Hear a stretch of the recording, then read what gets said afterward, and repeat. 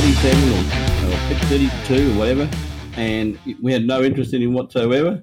And you go through 4 to 5 minutes with him as well. And I understand it's good for the kid. It's good for the kid, but no. From my point of view, 4.5 hours was too long. Having said that, I watched every bit of it, and I will give the AFL credit to actually get the thing done. And they did try and do full justice to everybody that did get drafted. But apart from that, I would say that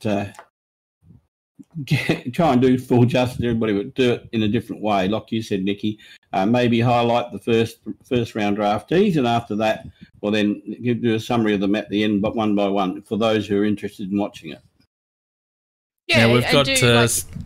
Sorry to interrupt. We've now got some audio, I believe. I've got it going through YouTube and Twitch, and I believe the audio feed on Spreaker is now also working.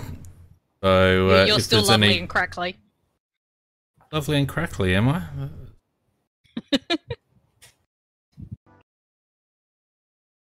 It wouldn't be a CrowCast this year unless there was something wrong with it. Never mind. Let's continue. So you guys were talking about the length of the draft night. It was unbelievable. Well, yeah. No, it was ridiculous, Fane, and and we were saying that logically what you do the highlights of the first players taken in the first round. After that, you just go through pick by pick by pick, and then for those that are interested, I would then have a run through of every player that was taken in the draft and their highlights, etc. So, and that way, people would have had the option to watch the draft and just nick off when they wanted to, or they could sit there and watch the highlights, or record that part or whatever. You know, it was ridiculous to have a 4.5 hour thing. But as I said, I did give the AFL credit for putting the draft on and getting through it so that it did have some appearance of normality about it, but not far too long. And the thing was, you could actually see that the clubs had put the pick in that first round and was sitting back doing nothing, just like waiting for the pick to come in. But Fox Footy had to do their recap, and then often they were interviewing a previous kid from like the pick just before, and they had to wait for that interview to end. And as soon as they obviously got called to wind up the interview because it was like 30 seconds to go, and then all of a sudden, miraculously, the pick was in, but nobody pushed a button in the room because the button had already been pushed like at the start. So to me, that's farcical. When it's so obvious that is what is happening. And a lot of the times those interviews with the kids, I mean, yeah, it's great from whatever, but they're not really saying much. Oh, yeah, Marcus Bontempelli lent me some jeans. Yeah. Don't care, really. I know you went number one, dude, but don't care. Well, it does say one thing about him. He might be a damn good footballer, but he hasn't got a very good memory. He bothered to remember to bring some trousers. Yeah, forgot to bring his clothes. Yeah, so they're not too smart. For those that were listening on Spreaker, I'm just setting that up again because I don't know what the hell happened there, but it was all crap apparently. So bear with me a minute. I'm sorry for this last minute crap, but as I said, Windows update every time. We had to have something go wrong. It wouldn't be a CrowCast without that. Yeah, and just while playing fiddling away there, Nikki. Yeah, because the other thing that gets me is they have these so-called draft experts, and the Fox Footy one. Now, they put up this lovely graph, which was great, highlighting, whether they're above average or below average, etc., or whatever. But then they had Mick Abbott stand in front of it. So there was always one, which often it was green, was the only thing that was green on the kid, and he's standing right in front of it. So you got no idea what this kid is actually elite in because he's standing in front of it. I kept trying to lean to the side going, oh, hang on, no, my TV's not 3D. It doesn't work that way. Yeah, on the right-hand side, Nikki. Oh, yeah, that was just ridiculous of doing that. I did find it quite hilarious, though, that they were arbitrary. It was never the same thing. It was always something different they were putting up on those things, which you can understand. Different positions have different kind of stats, etc., that you want them to be elite in more than others.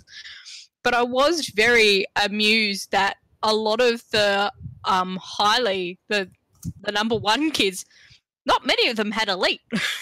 A lot of them are actually quite below average or average.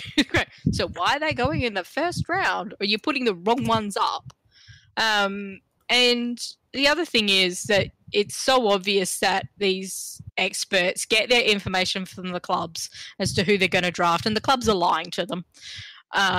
Yes, some of them do go and watch kids and make up their own things, but a lot of it comes out of who the clubs are going to pick, because that's the demand. And so when you get this kid that slides quite a bit and gets picked up later, this kid's a bargain. Well, obviously he's not, because the market actually, nobody wanted him up until that point. That's a very good point, Nikki. And as PJ Crow says in the chat, Cal Toomey did have an absolute stinker, because particularly when you're talking about at the top end, where normally he gets it really just about spot on, and you can understand to this particular type of draft without the Victorian playing this year, which made it a lot more difficult. Once you get, say, past about 15 or something like that, you can understand that he would go perhaps a little bit offbeat. But no, he was really offbeat right from the word go, and because North Melbourne threw a real spanner in the works with their take when it came to their first draft. That was the one that I think if he was in the know this year, he should have got, because that was left field, and if he had any intel at all from the clubs, then he would have been picking up on Will Phillips a little bit earlier. That kind of threw the cat amongst the pigeons, didn't it? That pick, and I must admit, I was surprised. Given who they've lost in this off season, and yes, they need players all over the ground, North Melbourne. But gee whiz, I was very surprised that they picked up Will Phillips with their second pick. Absolutely staggered. I think the first part was predictable. That we were always going to have a stab and make the Bulldogs use their picks, and we found out later from the little bit of video that they put up of one of their strategic meetings that was done to make sure that they drained the Bulldogs of their pick, so they were left with pick 68, which would not be good enough to stop Adelaide from getting Rowe with their fifth pick. So I thought that was very, very clever. And just on that, did either of you read the article by Riley Beveridge that the AFL put up, where he talked about bidding on picks and bidding on academies, etc., players? And he had a go at us that we've bidded on a number of these players and we haven't got them, so we're obviously not good at it. What was that for? I don't know what you said. Riley Beveridge, he wrote an article about clubs, and he rated all the clubs on bidding on academy players and father-sons, etc. And he had a go at us going, oh, look, Adelaide's bid, they're very happy to bid, but they're not very good at it because they haven't managed to pick one up. And the last one he used was what happened this week. And yet the video was already out. The information, there had already been an article written about it as to why we did it. And he didn't cover off in that we bid on players sometimes. Yes, we're happy to take them, but we also do it strategically. And I think one thing we have to give Hamish credit for is he actually knows better than most of these journalists who every other club is going to pick. And that's something I've thought about over a number of years, that's what he's done very well, is that he knows exactly where players are going to fall, who needs what, and who's likely to get them. So he can position us to get the players we need, and sometimes strategically bid on these kids that we're happy to have if we can get them. But if we know that they're going to take match and they're going to lose picks later, that gives us a chance to another kid that we want, I think is very clever.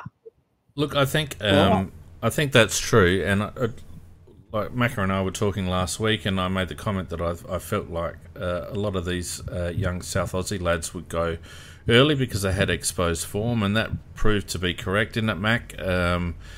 Yep. We saw a good smattering of South Aussies go, and I wasn't 100% surprised to see Adelaide go essentially all South Australian apart from Sam Berry. Let's just go. Now that I've kind of sorted myself out, I think let's just go through our picks. With the number one pick, obviously we went with Jamara Ugelhagen. That was always going to be a Western Bulldogs player, but as Hamish pointed out, it was instrumental. Taking Western Bulldogs picks was instrumental in us being able to grab. I think Jimmy it was Jimmy Rowe down the track. So had we not taken that or bid on that player, we may not have ended up with Jimmy Rowe. So I've just put some highlights of Riley while we're talking there. But look, I guess we were split 50-50, weren't we, on Riley when we first started talking about all this? And I've been a big G for Logan McDonald, but I'm certainly not disappointed that we've got Riley on deck. Well, I must admit, I was, and at our last time on air, I think we were both McDonald fans. I was starting to weaken during the week. I was talking to my grandson, who's actually played against him, and said that he is a bloody beast, absolute beast. He said he's just not only is he tall, but and a good mark, but he said he's good at ground level as anybody else. And he said he doesn't mind the rough stuff. He said he's got a beautiful kick either side of it. And he said he's like a small man in a big man's body. And I thought, God. So I was starting to weaken very strongly. When the club Sorry, Matt, go on. I was going to say, when the club announced Riley Thilthorpe, some ways I was perhaps relieved because McDonald, he's got mighty raps on him, and he may prove to be the best thing since sliced bread. But Riley Thilthorpe, I've got no doubt, is going to be very, very good for the Adelaide Football Club. He's not away from home. He's in his own natural environment. I think he's got everything going for him, and we do need somebody around the goal square that can actually take an overhead mark, and he can take an overhead mark. So, amongst many other things, and he can be a ruck relief. He can be anything. So, I think the club got it right. Very interesting in that video the club released, where they said it was 4 days out from the draft, 4 days out from their decision or whatever, that they got the medical back.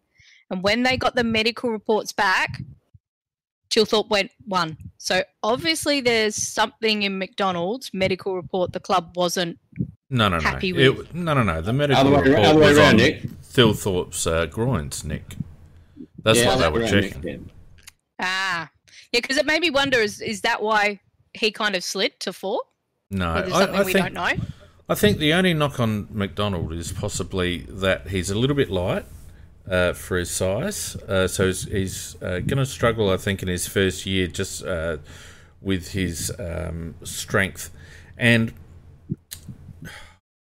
look, it's not like he is a standout forward, Logan McDonald. But he is a lead-up forward. He is a roaming forward.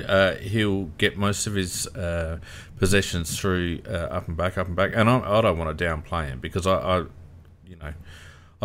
think he's going to be a gun. But when you look at Thilthorpe's highlights that I'm just playing now, and unfortunately a lot of the early ones were of him rucking, and it's quite obvious that he's going to be a forward for Adelaide. He's not going to ruck much. Maybe chop out, but I don't think he's going to ruck much.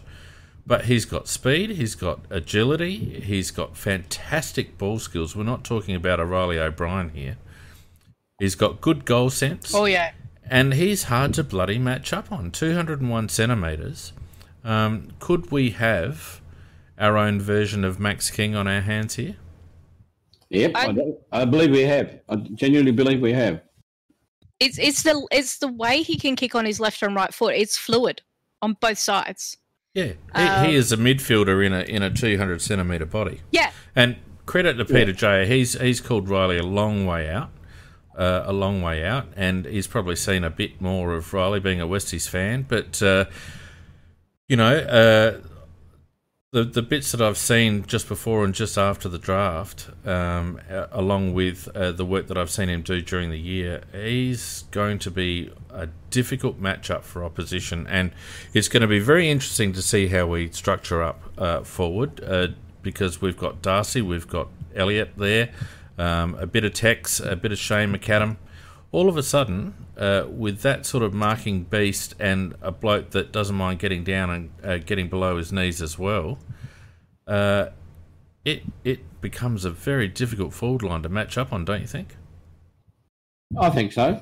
And I think the one thing we can say about the draft, our weaknesses were in forwards and mids. And if you look at who we drafted, we basically drafted 3 forwards, 2 mids. Yeah, well, we're talking about Thilthorpe right now, Maka. Right, yeah, exactly. But he is the key piece of that because he's the tall one. So, look, I think so. Contested mark. Yeah. So I'm very happy that the club took Riley. I think he's going to be a fantastic acquisition for us going forward, and it's going to be interesting, as I see, to see how the club uses him in the next 12 months and also for the rest of his career. Now, our second pick, who picked Luke Pedlar? Anyone?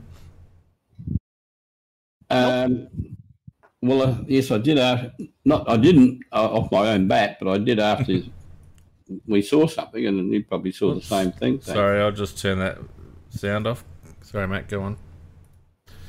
Well, I said, no, I would not have picked him myself, but I knew we were going to take him after I saw something, and I think you might have seen the same thing.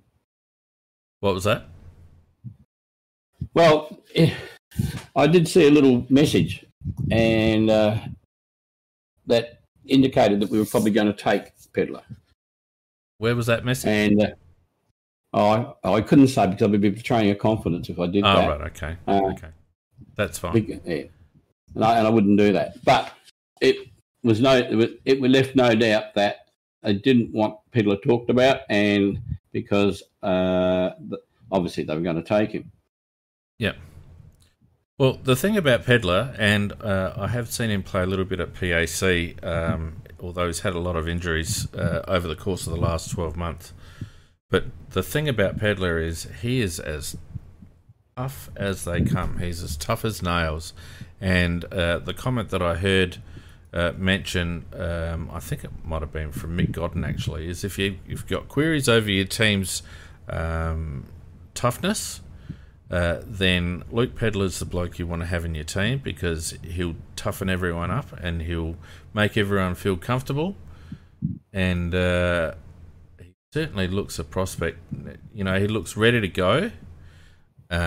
He's a lefty. He's a lefty, isn't he? Left footer. I think he's a lefty. He's a natural left footer, but he can kick very well with his right foot to the point where you get confused whether he's left or right. So Nicky's actually got it right. He has got a very explosive pace out of stoppages, and he is a dual-sided player. And when you're just watching him play, you have to really wait till he's having a set shot for goal. Then you realise he's definitely a lefty. So because his right foot kicking around the ground is just as good as his left. So look, the club knows a lot more than we do, and they obviously had this boy penciled in there, and they got him, and I think he's going to be very good for it. So he's probably you'd regard him as the Crouch replacement plus, I would think. More pace than Crouch and a better kick. Yeah, that's what I'm getting at. That's where the plus came in. Yeah. To me, it looked like it was an upgrade. And one thing I noticed is that we went through, I think we have a couple of left footers, but they kick so well on their right, which often happens with a lot of left footers. But I noticed that we really went for dual-sided players quite a bit. And there was also a bit around the contested ball was quite a key in all of our picks. So I thought that was kind of interesting to see where we have an inkling that that's what Nick's likes, Well, but to see that come through in our picks. Yeah, I was going to say that. It looks like the key factors for the people that we picked up were skills, toughness, and desire. All the players that we picked seem to have those qualities. Luke Pedler in particular. Look, I'll make no secret of the fact that I was disappointed that we didn't pick up Caleb Poulter. I'm going to be very interested to see how Caleb Poulter goes with Collingwood. And I think Poulter could have quite easily gone at 9, to be honest. I don't know. 9 would definitely be too early for Poulter, in my opinion, Vane. Well, you could say the same about Luke Pedler, mate. I mean, we've had this discussion. Who cares about the pick? If it's the next one up and the next bloke that you want's in the frame, who cares what the pick is? You pick him. And that's 100% right. Yep. Clear that the club wanted Luke Pedler, and who's going to argue with blokes that have been watching these kids for 3 or 4 years now? I personally would have loved to have seen a little bit of Caleb Poulter on the outside, but I'm not disappointed that we picked Luke Pedler. Just in terms of order, though, Vane, was Poulter gone before we took Berry? Yes, because he went with Collingwood's picks before we had our next one. Yeah. Right. Yeah, Poulter was gone by the next... sorry. No, Poulter wasn't gone before Berry. No, that was Poulter my wasn't point. gone before Berry. I thought he was still available. And I thought we'd take him. But and I tell you what, I don't know if you saw the video when it was announced. Poulter was with his mates, and they had the video vision of it. His reaction when he was announced he was going to Collingwood, he looked like he'd been served up a plate full of shit. And not joking, he did not look happy at all. Well, you know, there's a couple. I don't think Logan McDonald was too happy to go to the Swans either. No, there was anything but that joy there too. Yeah. Look, there was a couple, before we move on, there's a couple that we overlooked. Nathan O'Driscoll was another one that we overlooked. Tommy Power was another one that we overlooked.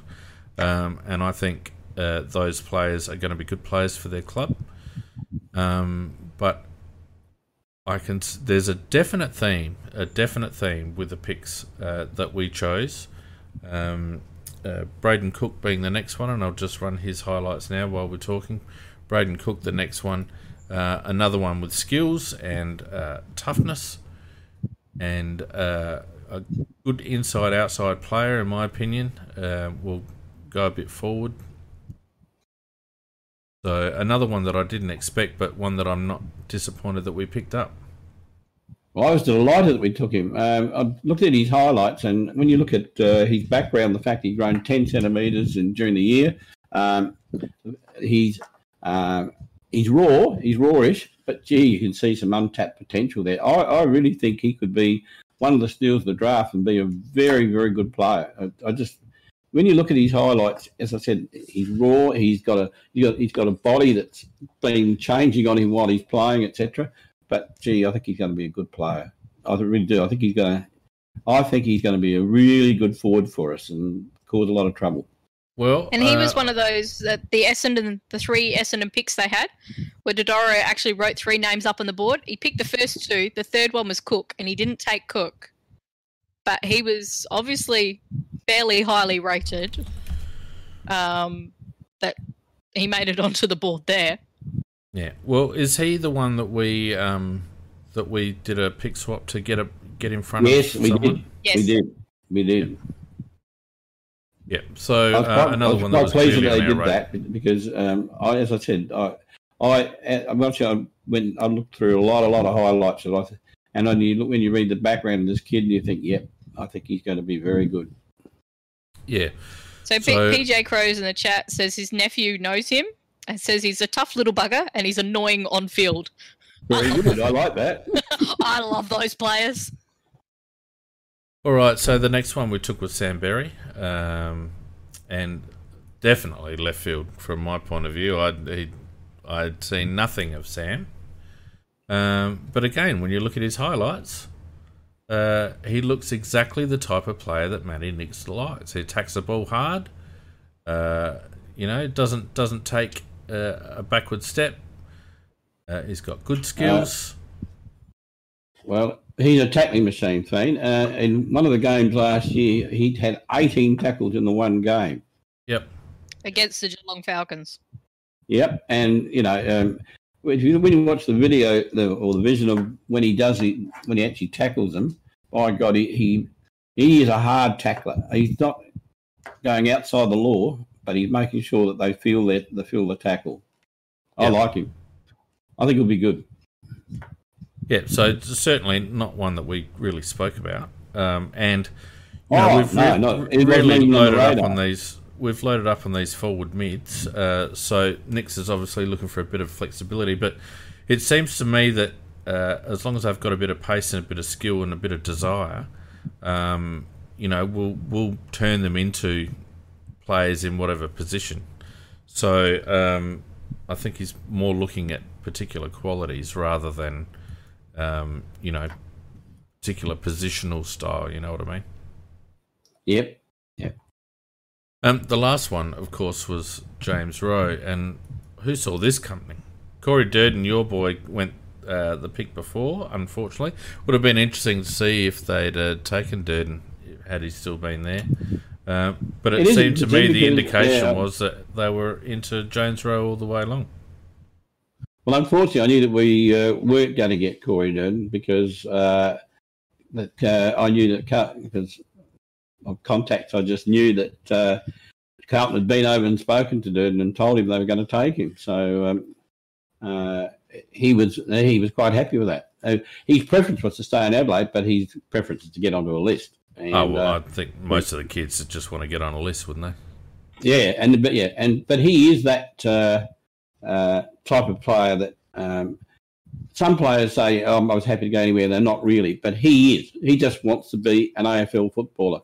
That's why I wanted him so much, because I know the kid, I know how he can play. But, Carlton have had him on their radar, and as I said, they even flew over here after the restrictions came up and chatted to him. Let's talk about Jimmy Rowe, because he's the one that we took. He's a mature player, and he's a good player. I've watched him play SANFL, and it'll be interesting to see how he comes on, Mac.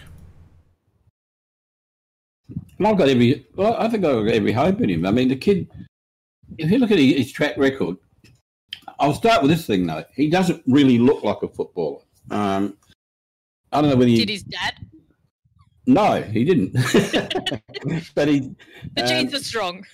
But put it this way, he is a very good footballer. Don't get me wrong. When you just look at him on the football field, you think he doesn't look like a footballer. But he's got a very good brain, and he's very dangerous around the goals. I really think that he should probably get an opportunity right from the word go, because there's going to be that vacancy there in the forward pocket, and I think that he's probably going to go right. As long as he does all the pre-season properly, etc., he could get a chance right from the word go. And he might make it very hard for Stengel to get back in, and I hope he does, because that means he's going very, very well. Because when you watch him, he kicked 47 goals in the snaffle last year, and he kicked 5 in a final, and he is very, very talented. I won't say he's got blistering pace, but he's just got the ability to be in the right place. He reads the ball very well. So, I really want him to go very well. Yeah, does it say that we're a bit wary about Stengel? My point is that Stengel, only because of Stengel's off-field behaviour, and that he's suspended for the first 4 games of the year. So that's going to open up that opportunity, I believe, for Rowe to have a crack in that forward pocket. But the point I'm making is if a guy takes that position and say he kicks 2 or 3 a game, well, you can't really take him out of there, can you? Well, no, but as we know, modern footy, there's more to it than just getting the agate and kicking a goal. There's a defensive action, and Tyson Stengel, I think, has shown that he's got a bit of defensive action, and he's also got the ability to pinch hit in the middle. I think James Rowe is a little bit one-dimensional and maybe a little bit slow, for AFL football. He's going to have to work very hard on his versatility and his fitness, in my view. There's no doubt in my mind that he's a good natural footballer. He knows where the goals are. He's got good strength for his size. But I have a fear that he might get exposed at AFL level defensively. Well, he has got two strings to his bow. He played as a mid when he was, I think, his under 17s grand final, when he was a losing grand final, when he was best on ground. I think he had some 37 touches or something like that as a mid. So get him up to AFL fitness, and he may be able to take little stints there as well. Which will not make them one-dimensional. But, it's all up to the individual and how hard they work and how well they can present themselves. Yeah. And I think if you actually look at what's happened to him, that he didn't get picked up in the state team, and the way that he's just worked and worked and worked to get him to the level of what he's been able to do in the SNFL this year, Fane, I think that's another little tick. So whilst you said, yes, he's got to do that work and everything else, he's proven he's not afraid to do it. He wants to succeed. And I think he will give himself every chance to do so. Well, the interesting thing is, too, that I noticed that his mullet and all the rest of his hair had gone. He got himself respectably looking in case he just happen to get drafted. And already told his dad off that it's my club now. You're not allowed to say bad things about us. Well, I feel sorry for the lad. Imagine having Rowie as a bloody old man with all that carry on. I like it. He's very quiet. You only like him because he bloody. Very much the complete opposite.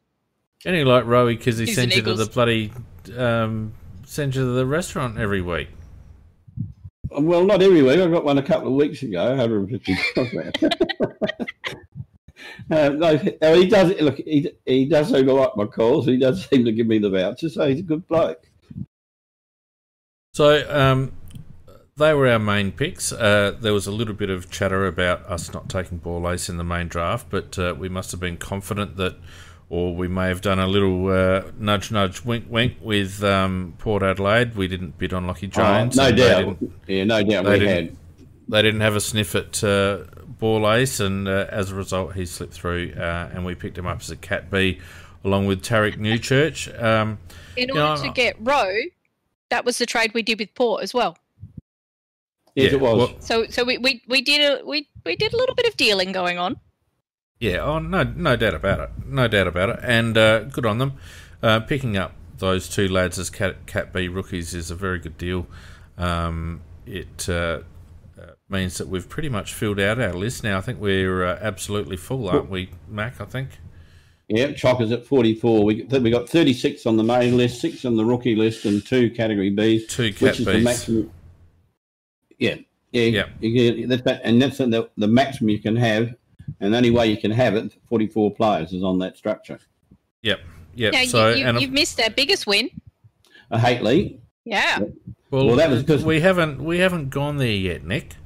So Okay, I sorry. just said that's the main draft, and then we got the rookie draft, and then of course we've got 2 additional people coming in.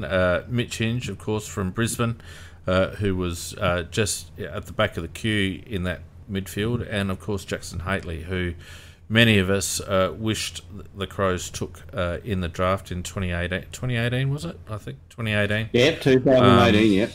But we let GWS develop him, and now we're taking on a ready-made midfielder with a point of difference, Jackson Haitley. I'm really, really, really looking forward to seeing how Jackson goes.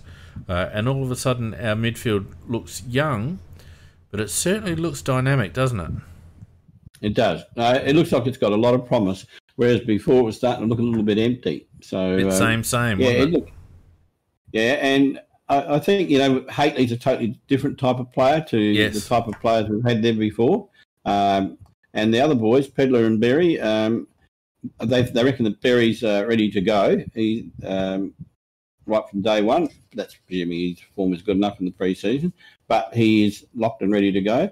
Pedler will eventually come in there as well. We've got young Schoenfeld. So, whatever his name is, I've forgotten. But Schomburg. Harry. Yep. And Harry. Yeah, we'll just call him that.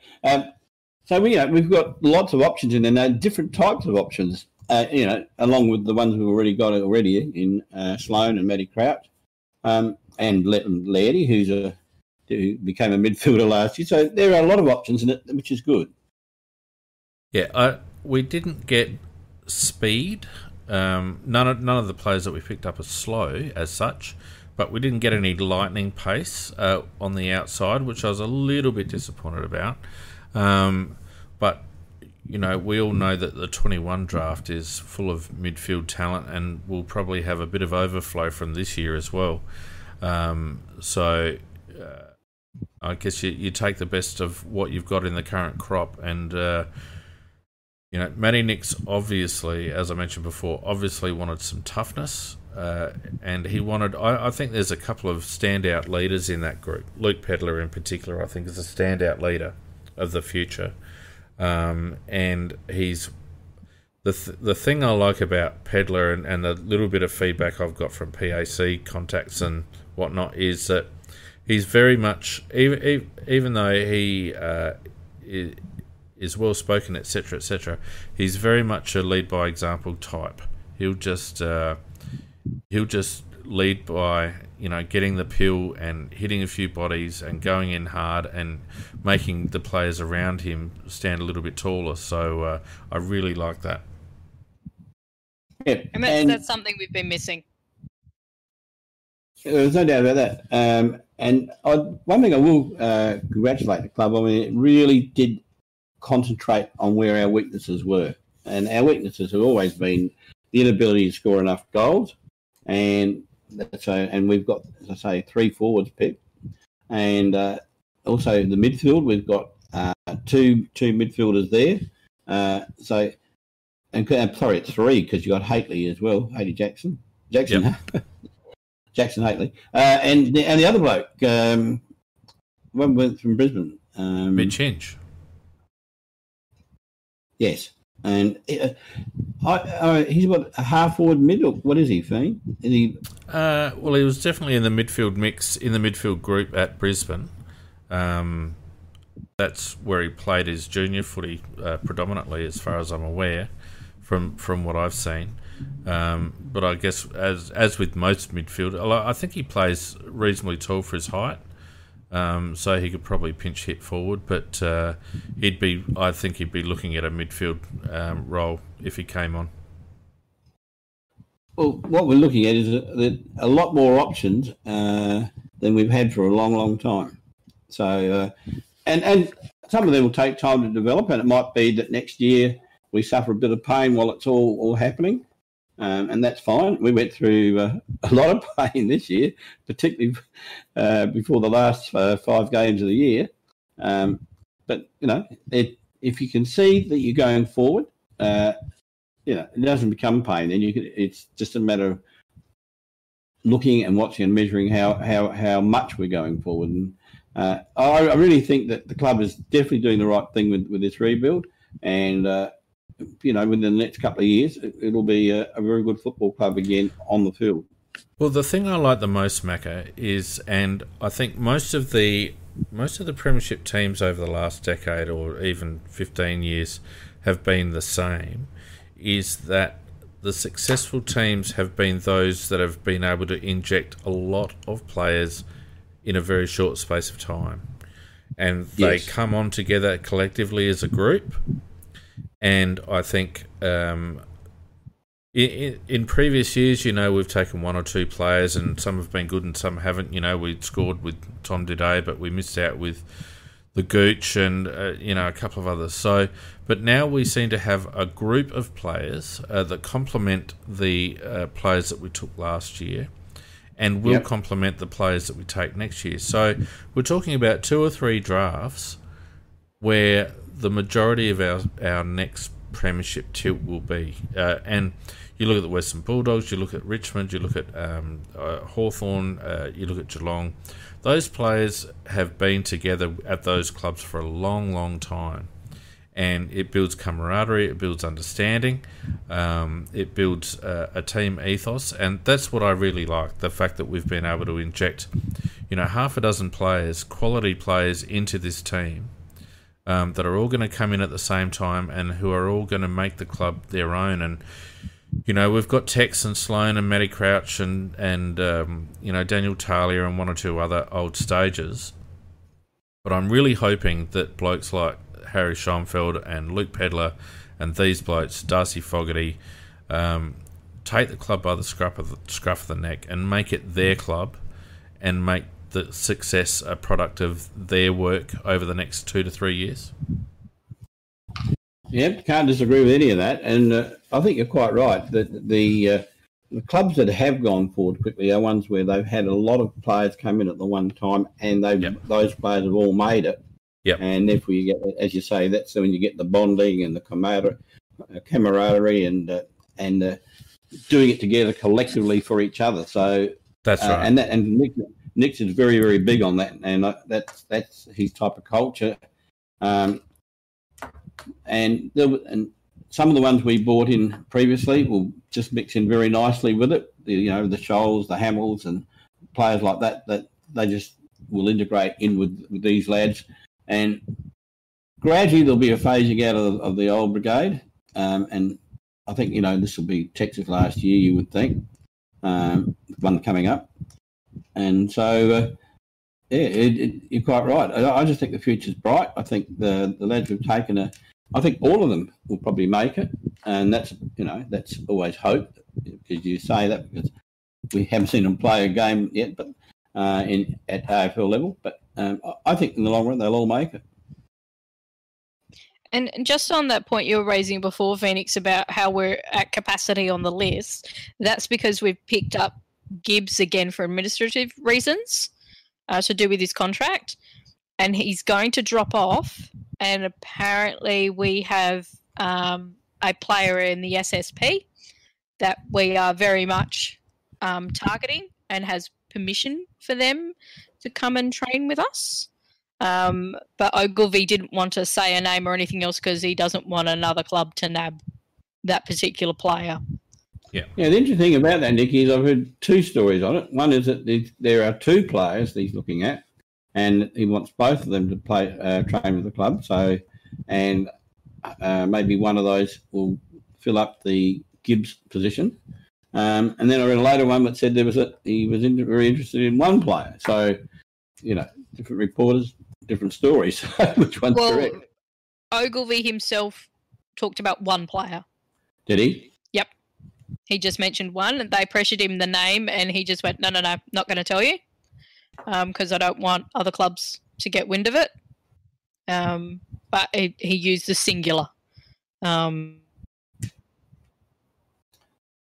just talking about the number one, I reckon Gibbs would be the first player ever to be taken at number one in the main draft and at number one in a rookie draft.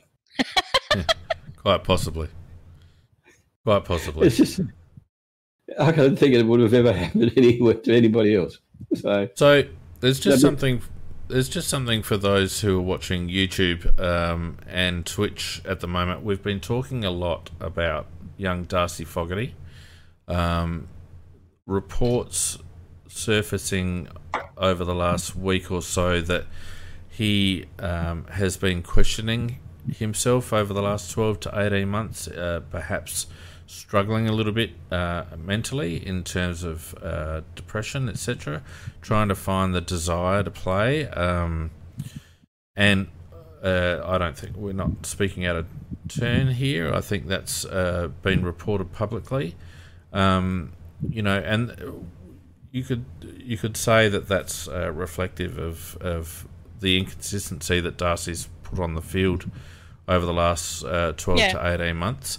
But I want to just put up this picture of Mr. Fogarty, which came up recently. And from Tex. It seems to me It seems to me that Mr. Fogarty might have just decided, well, you know what, I'm going to try and make a go of this. And you were talking about Darcy being overweight, Mac. Well, he's certainly not bloody overweight at the moment. No, I saw that photo, and well, never had a body like that myself. I mean, he looked in very good shape. Yeah, I thought he was certainly very strong looking, and I thought he was still a bit thick-waisted, or maybe that's just the way he is. But solid build. Yeah, but I would really like to see him get himself as fit as possible, because I think there is a very good player underneath there that we haven't really seen yet. Payne, what are you saying that about the depression? Is that fact, is it?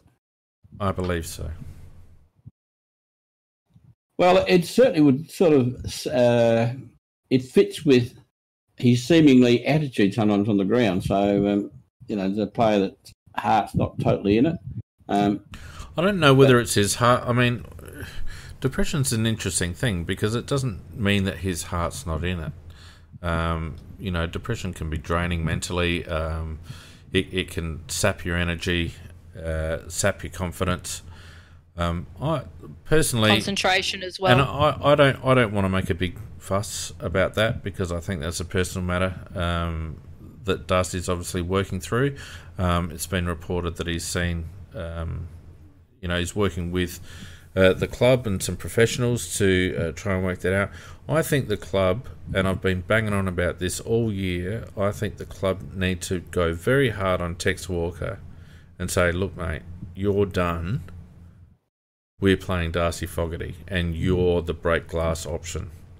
I would be very disappointed if Tex Walker played more than half a dozen games in 2021 because we need to show confidence in this kid. We need to give him the keys. We need to say, Darcy, this is your forward line. Do your stuff. And having Tex there, they are like for like, and having Tex there, I'm not surprised that Darcy doesn't know what he's supposed to be doing in that forward line. It was a terrible structure with those two playing in it. And I just hope the club follow through on this rebuild and say to Tex, look, mate, you've done well, but your time's gone and you'll be the emergency. Well, I'm in the same camp as you. Walker hasn't played particularly well for some time now. For 2.5 years. Well.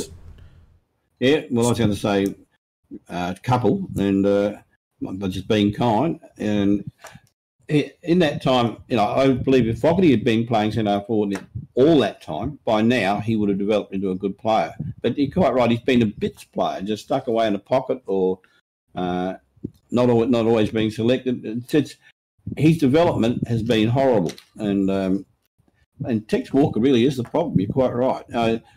I was hoping that Tex would retire at the end of last year for his own sake as well as the club's, because although once he does get the ball in the hands, he's good with it. He just doesn't get very much of it. And also, at the same time, he's stopping the development, whereas Walker, unfortunately for him, is part of the past. So I just hope that what you're suggesting is done, Fiend, and that would work well for Fogarty, not so good for Walker, but I think it would be the best thing for the club. Look, I think in terms of the senior guys, they have to be aware, and the club needs to make them aware that they've had their opportunity. They're still playing AFL football and they'll get picked on merit, etc. But in terms of their group, they've had their opportunity. Their opportunity was 2017, 2018, and look, that group had some terrible misfortune, Dean Bailey, Phil Walsh, the whole camp fiasco, all of that. I mean, you probably wouldn't find too many groups of sports people that have gone through as much turmoil as that group, and they have my utmost sympathy. But by the same token, every group has its day, and that group, which has been largely disbanded now, with recruiting and delistings and trades and whatnot, that group had its opportunity. Now, it's incumbent on the seniors to hand over the club, to hand over the keys, play supporting roles, play mentoring roles, and make sure that when they do leave the club, when their contracts are up, that they leave the club in as good or a better place than when they found it. So blokes like Rory Sloane, blokes like Daniel Talia, Tex Walker, they need to swallow their pride and their ego. And I'm not saying that they won't. I'm just saying from an external perspective, they need to swallow their pride and their ego, and they need to get in around these new kids and teach them how to play AFL football. Well, I think it's a little bit of a test for Nix, isn't it? Because it's in his hands. Walker is a footballer, and footballers, what they really want to do is play. So, and I can understand Tex wanting to play. And while it's not necessarily good for the club, players don't necessarily see that themselves when they're the person that is not good for the club. So it really is back to the coaching staff to do that.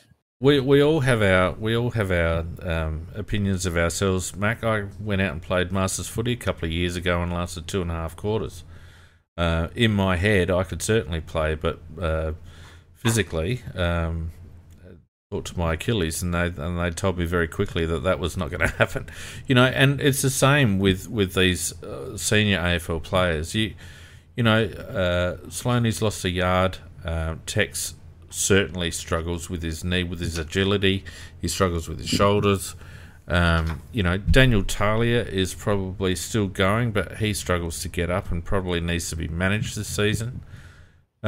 We have a lot of kids coming through that need game time. Mackesy, Worrell, Schoenberg, Darcy Fogarty, Geordie Butts, all these lads, they need game time. They cannot be eased in. They need to be the front line, and it's up to the senior blokes to be senior blokes of the club.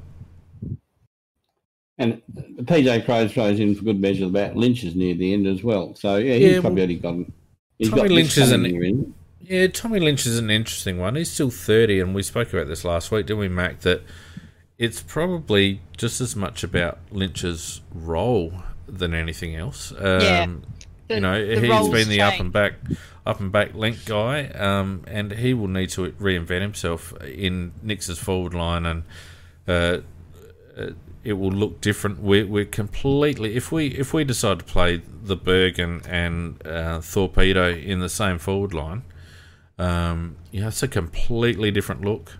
It's a completely different dynamic to what we've had in the past, and I think Tommy Lynch still has a role to play, but it'll be whether he can adapt to whatever that role is. I could see him maybe playing more on a wing than half forward. I think we saw that towards the back end of the season. We did. He was pretty much exclusively a wingman. Yeah. And PJ points out in the back half. Yeah, PJ points out Lynch's disposal is poor. Lynch's disposal was actually really good, but if you watch Tommy over the journey, his opinion of himself and his skills is pretty high, and so he will try and pull off kicks that he's not able to do, and a lot of his kicking into the mark is because his body is travelling backwards while he's trying to kick the ball forwards. He doesn't actually get off the mark quickly enough, which means that his momentum is still in reverse, and that's a recipe for disaster. If someone actually got hold of him and said, "Tom, you've got to get off the mark quicker," Tex Walker does the same thing. They don't get off the mark quickly enough, and so their momentum is going in the wrong direction when they're trying to pull off these little worm burner passes. Probably too late for Tommy Lynch to have that trained out of him, but it'll be interesting to see how they use these blokes, because I think we're all excited, and I wouldn't be surprised if the coaching group are excited to see what this new group of players can come up with. Well, that's true. Somebody mentioned about Worrell. I'd like to see him in the forward line, and I suppose we can, not too early to talk about Worrell, Pete. In terms of the little indiscretion, I was going to leave that till later. Okay. Yeah, we don't have to spend too much time on that. I thought it was a nothing really, but because big Crows get paid up pretty big. Yep. It was interesting that a couple of media pundits tried to attack the Crows during the week for picking all South Aussie boys. You're damned if you do, you're damned if you don't. But the same blokes that went on the attack, Kane Corns and that, are also the blokes that freely admit they don't actually watch draftees terribly much, so they'd have no bloody clue. So it was just a bit of nothing there from the usual suspects. I think I'm actually extremely pleased that the club went with exposed talent. I would have been happy with WA boys or South Australian boys. I just think that a lot of people underestimate how far back these Victorian lads will be in terms of their fitness and development by missing 12 months of football. You imagine, Mac, you're an 18-year-old kid and you miss a year of football and then you hit an AFL list. How do you reckon you're going to go?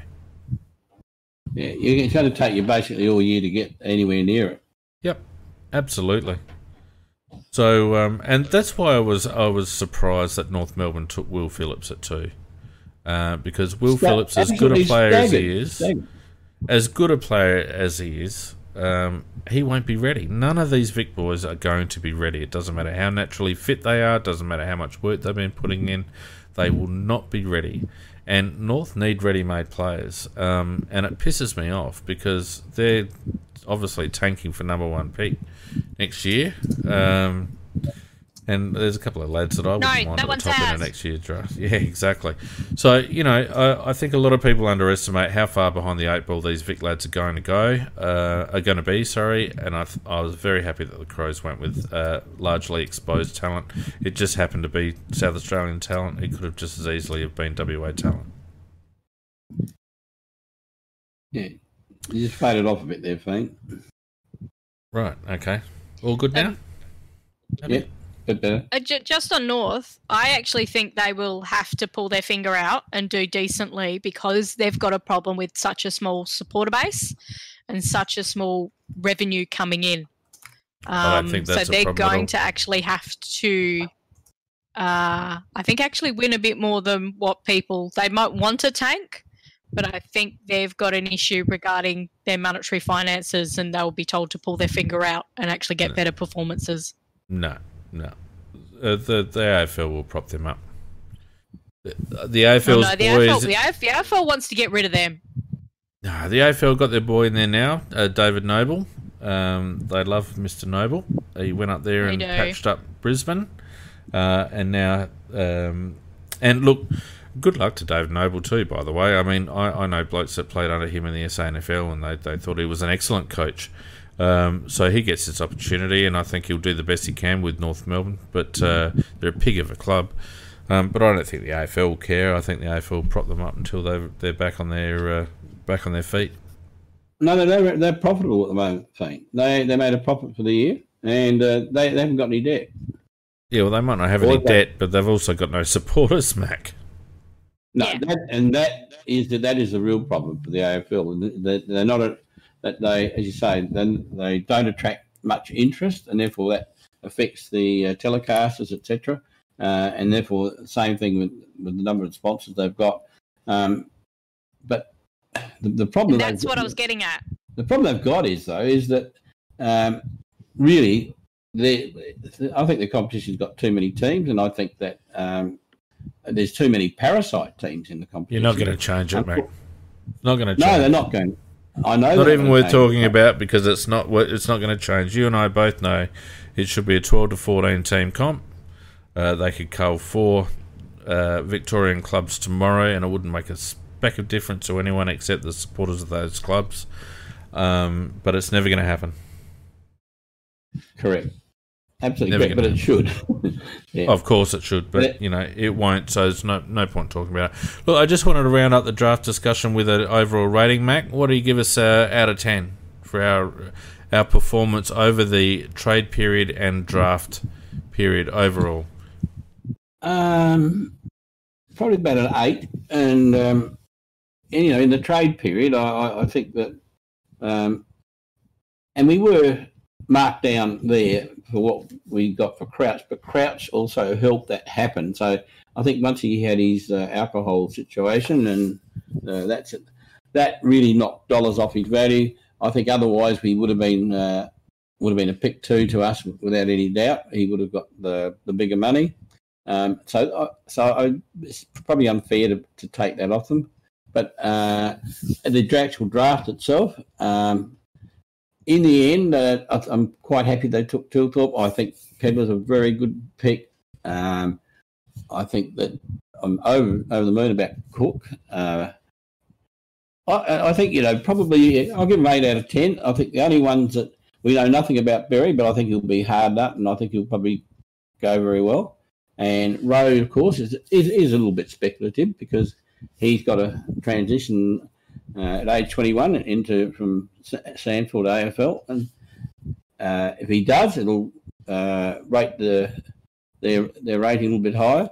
One of the reasons I do rate the whole thing pretty well for them is getting Jackson Haitley for Nix. They did exactly what I wanted them to do, in the sense that you sort of dither till it gets to the last minute. You haven't got time to finish it, and then you get him for nothing. So I know people might think I'm a bit bullish, but I think that is a great get.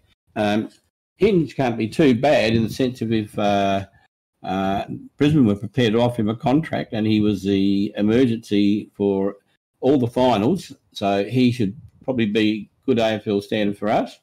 So I think, and that was another freebie. So overall, yeah, I'm going to give him an 8. So quite happy. It was a very long answer, but a detailed one.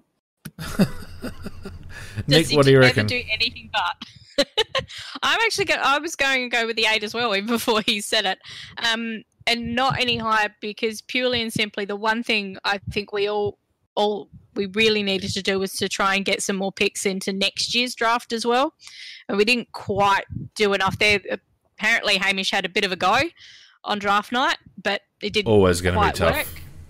Always going to be tough, but I still think, looking at those kids, looking at our list, I would have preferred a little bit more outside pace, but there wasn't a lot of that too much on offer, although, as we know, Poulter was possibly one who could do that. So I think there's going to be a lot of Crows fans very interested to compare his career later on with the other kids we picked up. But I really like the balance of what they picked up and the kids, and you could really see that clear messaging on where Nix wants the team to go, and I think that's what you need to do in a draft with the rebuild. So for me, it's an 8 out of 10.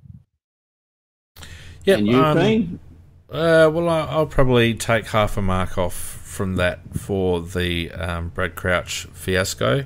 I don't think we handled that very well, and yes, I know Brad contributed to that. I know that he was part of the problem.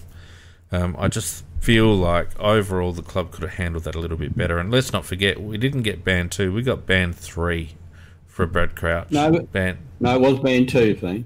Definitely was banned 2. Wasn't. I can assure you that's banned. I banned 2. 100% wasn't. It was banned 3. Anyway, it doesn't matter. We got less than what it's the same pick anyhow. Well, but what it means is, Macca, that we were actually 2 off what we expected to be. 2 bands off what we expected to be. And if that was the case, expectations needed to be managed. I think Brad's whole contract situation over the last 2 years could have been managed better. I think there's been opportunities, but I mean, we don't know. So I'm taking half a mark off for that, pardon me. I'm happy with the outcome of the draft. I think the draft went really well for us. All the players that we picked up fit a mould, and they all look good and keen and ready to go.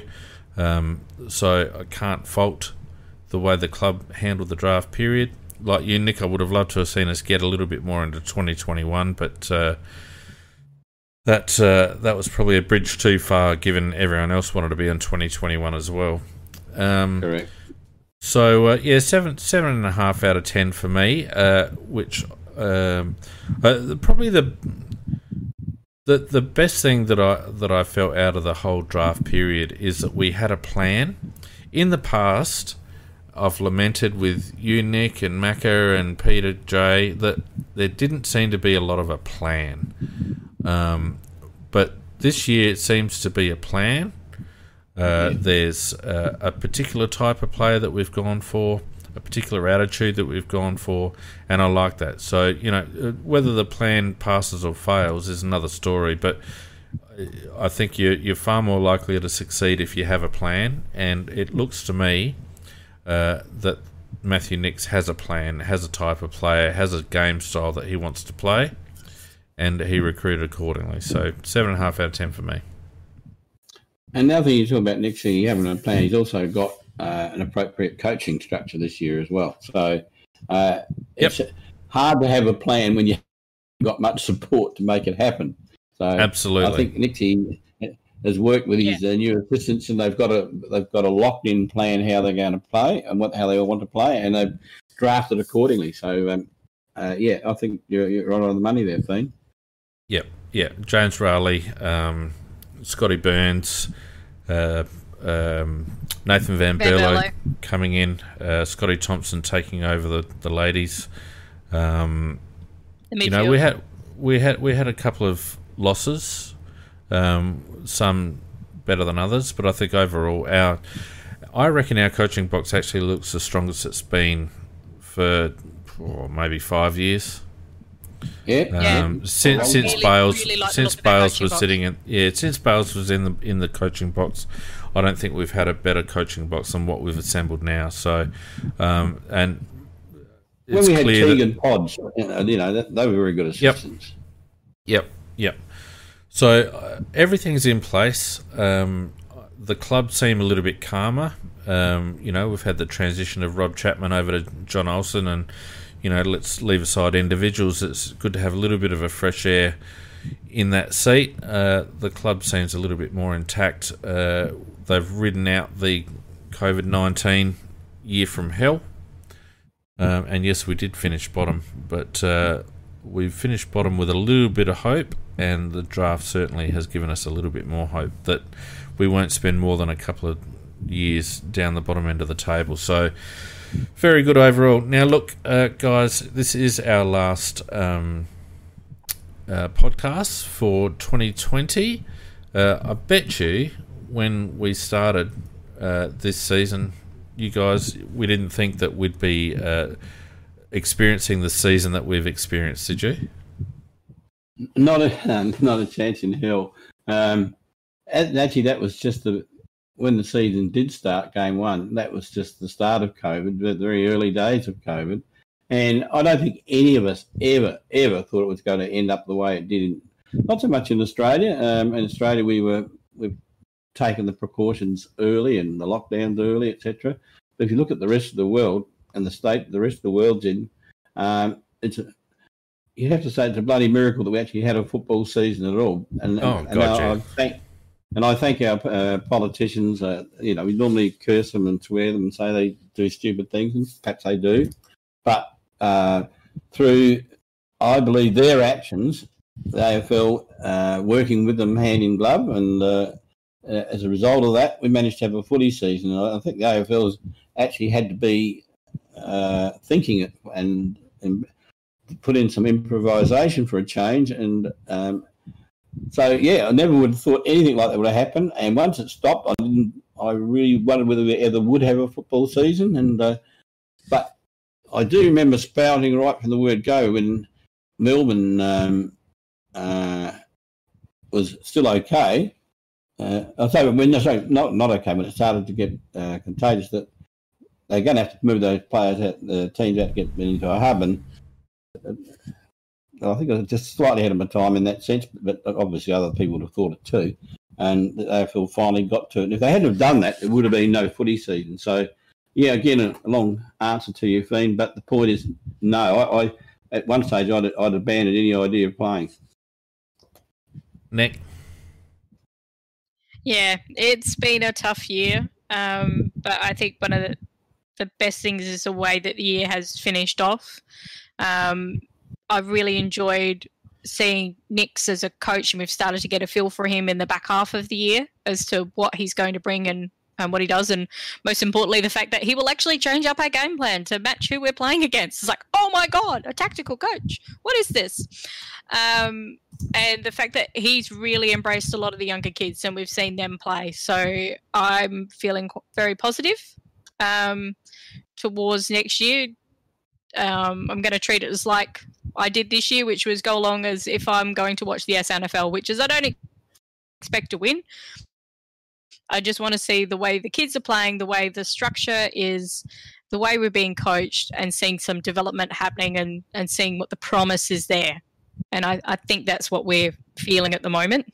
It's been a year from hell for everybody. It's still not over. We may still have some issues next year, but as long as everybody keeps doing the right thing, keep your 1.5 metres away from me, please, people, and things like that. But yeah, there's a promise, and we'll see. We'll see what happens. Well said, Nick. Yeah, no, I think that's you're right, Nick. Very well said.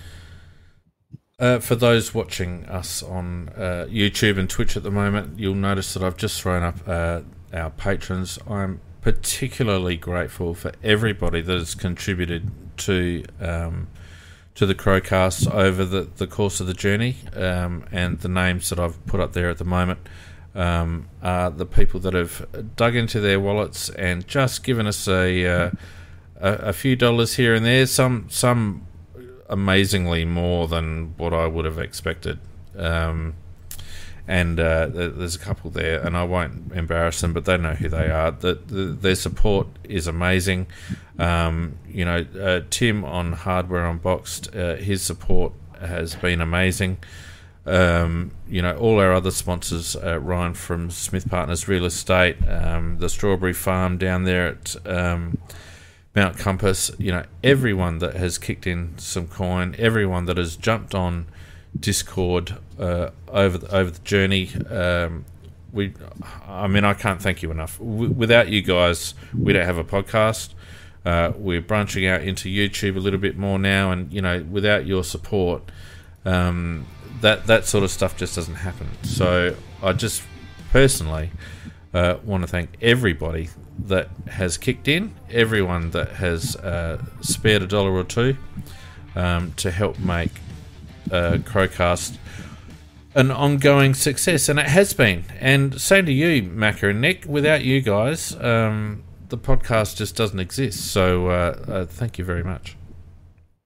No, probably shorter, but no, I love doing it, and I love talking about the Crows, and I think that it's a very good podcast you put on, Fiend, and otherwise you wouldn't have the supporters that we do have. So, and same with Nikki. Love having Nikki there too, because well, you're different, Nick, and sometimes you come from left field, and sometimes it's absolute shit, and other times it's Same. and other times you're absolutely spot on, and I love it. So well done.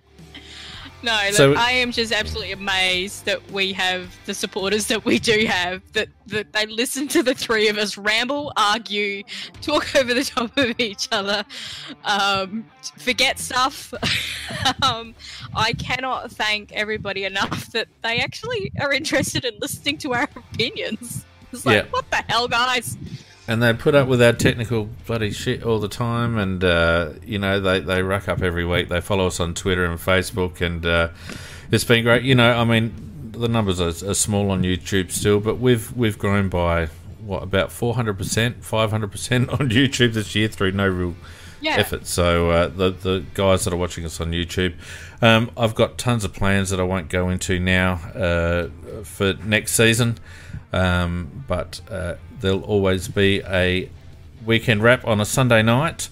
Of course, we did say goodbye to Tuesday Night Live during the year as well, so we need to give a shout out to Donkey, who's been very busy this year, and also, of course, Peter J, who took a bit of a breather after Tuesday Night Live wound up as well. So lots of exciting stuff coming up for season 2021, both on the field, off the field, and with the CrowCast. So with all that said, I think it's time to wrap it up. Wish everybody listening to us either live or in the coming days a very happy and safe Christmas and New Year period.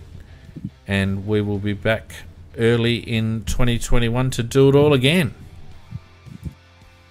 We will indeed. Earlier too.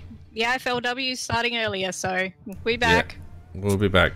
All right, guys. Thanks everyone on Discord. Thanks everyone on YouTube and Twitch. We will see you next year, and take care. Good night. Night all. Happy holidays and stay safe. Yep.